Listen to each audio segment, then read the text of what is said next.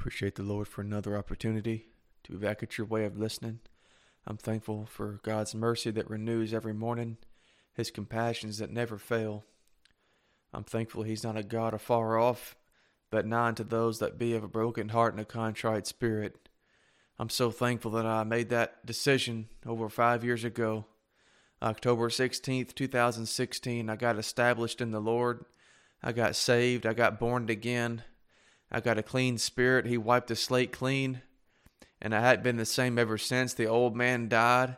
A new man was born in me. And I'm so thankful the old habits and bad things were all washed away in the blood to never brought back to God's remembrance again. I'm so thankful they're under the blood. And the song says, what can wash away my sins? Nothing but the blood of Jesus. What can make me whole again? Nothing but the blood of Jesus. That's the only way that you can have a full and complete cleansing of the Spirit. That's the Holy Spirit that it talked about that God would send back when He died at the cross of Calvary.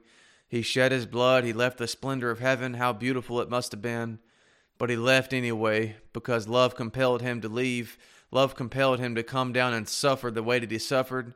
They spit upon Him. They just beat Him to a pulp. You couldn't even recognize who He was by how bad they beat His face in. They beat Him but like no man has ever been beat or ever will be beaten. He suffered like no man ever has. But I'm so thankful that He did, because if He didn't die for us, we wouldn't have the Holy Spirit. We wouldn't have a place to go to called heaven. We would have all perished already. Judgment would have come because God is grieved with the nation. God's grieved with His people because they sinned against Him. The first days when He made the first humans, Adam and Eve, they sinned against Him by eating that tree of good and evil. They made a choice. God gave them the choice. He said, don't eat of it or else you'll die. And they let the flesh work upon them. They let the flesh, the lust of the eyes work upon them by looking at that fruit. That was the only fruit they couldn't have, was that fruit of the good and evil. Yet, so this flesh, today when we want something bad enough, it starts to work on us. We know it's not right, but the flesh starts to get weak. We start looking at it every day. It starts speaking to us. The devil works on us, and then before you know it, by the time it comes to pass, you've already taken part of it. You've taken something in, whether it's drugs or cigarettes or alcohol or just all kinds of types of things, or even worse, to the very dark things such as murder and different things like that. This flesh is literally capable of anything, is what I'm trying to say. It's very dangerous. I hate my flesh. I know what's in my flesh. I've been tempted by it for a long time. The devil's been working on me all the time, but I'm thankful that I have the overcomer on the inside now. But see, this flesh is capable of anything on this earth. It can do anything that's evil. It's very bad. It's very dangerous. And I suggest you take it very serious on what you do. If you're a Christian today, don't let the devil take a hold of your mind. Let the devil take a hold of your flesh. He's the god of this flesh. He's the god of this world, because most of this world don't really know Jesus personally. That's what I want to be able to be, that man that shares the gospel as much as I can, as far as I can. I love people. I don't hate people. I want people to get to heaven. I don't want them to be counterfeited by the devil. He loves people that are religious. He loves people that don't really know Him personally. That's His greatest tool, is religion. And I'm talking about somebody that doesn't really know Him personally. This is a personal experience and grace, a broken heart and a contrite spirit. Most people don't preach a broken heart and a contrite spirit. They've never even heard of that. They're too busy trying to pad their back pocket. These preachers are not really preaching the Word of God. They're not really preaching about a place called hell and how they should shun hell but gain heaven. See, they're not really telling them how to get there. All they care about is their salary. I guarantee if you took their salary away from the church there, they would move on to another church or greener pasture, so to speak. They don't really care about the souls that are in need. They don't really care where the souls are going to go. They might mention it every now and then, but most of what they talk about is giving. Blessed are, people are going to be blessed if they give rather than receive. They butcher the scripture. They twist them to suit their own fancy. It just grieves my heart to see people that are being confused. And you talk to people, they claim they're Christians, but when I talk to them for just a short time, they start talking about all kinds of crazy things, and things that people have made up in the church that doesn't really correspond with the scriptures of the Bible, the King James Version. It's just very confusing. It grieves my heart that they really don't understand. I don't blame them. I just blame the devil and this rotten flesh. People that are standing behind the pulpit, so-called preaching the word of God. They're not preaching. All they're doing is trying to get your money. I don't suggest you give any of your money to these preachers on the TV stations, on the radio. I don't want your money. I'm not here to make money. I'm not here to make a big name for myself. I could care less if you even ever know my name. All I want you to know is who Jesus is, what he did at Calvary, how he shed his blood for every man, boy, woman, and girl, for you, for me, for everybody that ever has been born and everybody that will be born in the future. He died for everybody. I'm so thankful that he did. Without him, we would be just consumed. We would go straight to hell because this flesh is rotten. We've sinned against the Almighty God. We're born in sin, shaped of iniquity.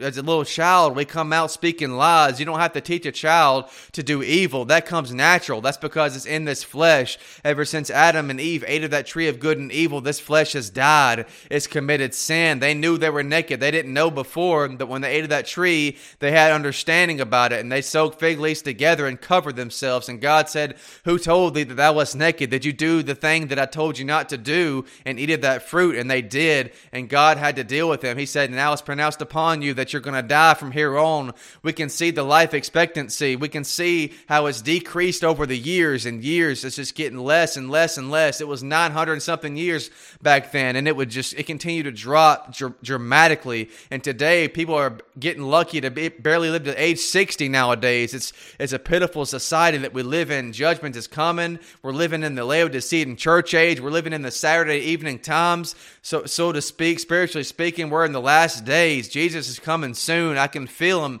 inside my heart. He's making himself known, and judgment's coming. We can see. We read about the Bible. You know, the things that are going on, wars and rumors of wars and all kinds of murders and just newness and nakedness, perverseness across all the face of the earth that talked about in the Bible. That's what all those things that named them all off. And it's coming to pass right now. It's happening right now. And I just know that God's coming back real soon. And I suggest you don't waste any more time. Give your heart to God. Really cry out to him with all your heart. Bring a broke heart. If God's really convicting your heart as you listen to my message here, or if you've heard it before and things are happening to you, bad things are happening and you're starting to get convicted, you're trying to push the word of God away from you, and the more you push it away from you, the more worse things that happen to you. That's when he's trying to save you. He's trying to speak to you. Don't push it away. Open up your heart to him. It's the best decision that you'll ever make in life. I've tried to live on both sides. I've lived on it. I've already lived in the way of sin. I've lived the way of the devil and the way he tried to lead me, that broad way that led to destruction. All it ever did was destruct everything in my life. It destroyed me. I had so much trouble. I was a young boy. I had void of understanding. I was blinded by the God of this world. I didn't really know how to talk to anybody. I didn't really know what to say. I didn't know really how to hold a conversation with anybody. But I'm so thankful that God, you don't have to have a conversation audibly. It all comes from your heart. And he knew exactly what I was trying to say. I didn't know how to pray. I didn't know how to study. I didn't know how to do anything really. But I'm so thankful that I had a sinner's prayer. I cried out with all of my heart. I said, Lord, have mercy upon me, a sinner. I've come short, Lord. I don't know what to do. I'm so troubled on the inside. I'm so depressed. I'm angry. I just don't know what to say. I don't know how to pray, but Lord, I need peace. I need joy. I need true love in my heart. I'm so tired of living this way. This poor man cried, and the Lord heard my cry and delivered me from every trouble that I've had. He delivered me. It felt like a weight of just a bag full of bricks was lifted off my shoulders. I felt like I was just floating when I cried out to him like that. When I finally gave my heart to God, I was determined that day. I felt like I can just remember that day like it was yesterday. It was October 16th. 2016. I remember I was in church. I was sitting in the back of the church at that time in the chair. I remember the Holy Spirit already dealing with me. He was just working on me and speaking to me in such a tender, precious way. And I was trying to take heed to the Word of God. Finally, after 7 long years of sin, sinful over and over, the same sins. After that long time, I finally was taking heed to the Word of God. It came again the second time. Don't let it go again. Don't let it go the third or fourth time. If you're back again, get saved today. But I was in the back of my chair. I was on the knees of my heart. My head was bowed down heavy. I really didn't know what to do, but I know the Holy Spirit was beckoning me and speaking to me and telling me it was my time. I would never get the Word of God dealing with me like this again. If I didn't give up my heart right then and right there, then God would have just took me on to hell. He would have sent me to hell. I would have went there as an intruder because I've heard the Word of God. I knew what it means to be saved. I knew what He did for me at Calvary. But see, I knew all of that and I still was not saved. You see, I had to have a personal experience in grace. I had to give my heart to God, all of my heart, that broken heart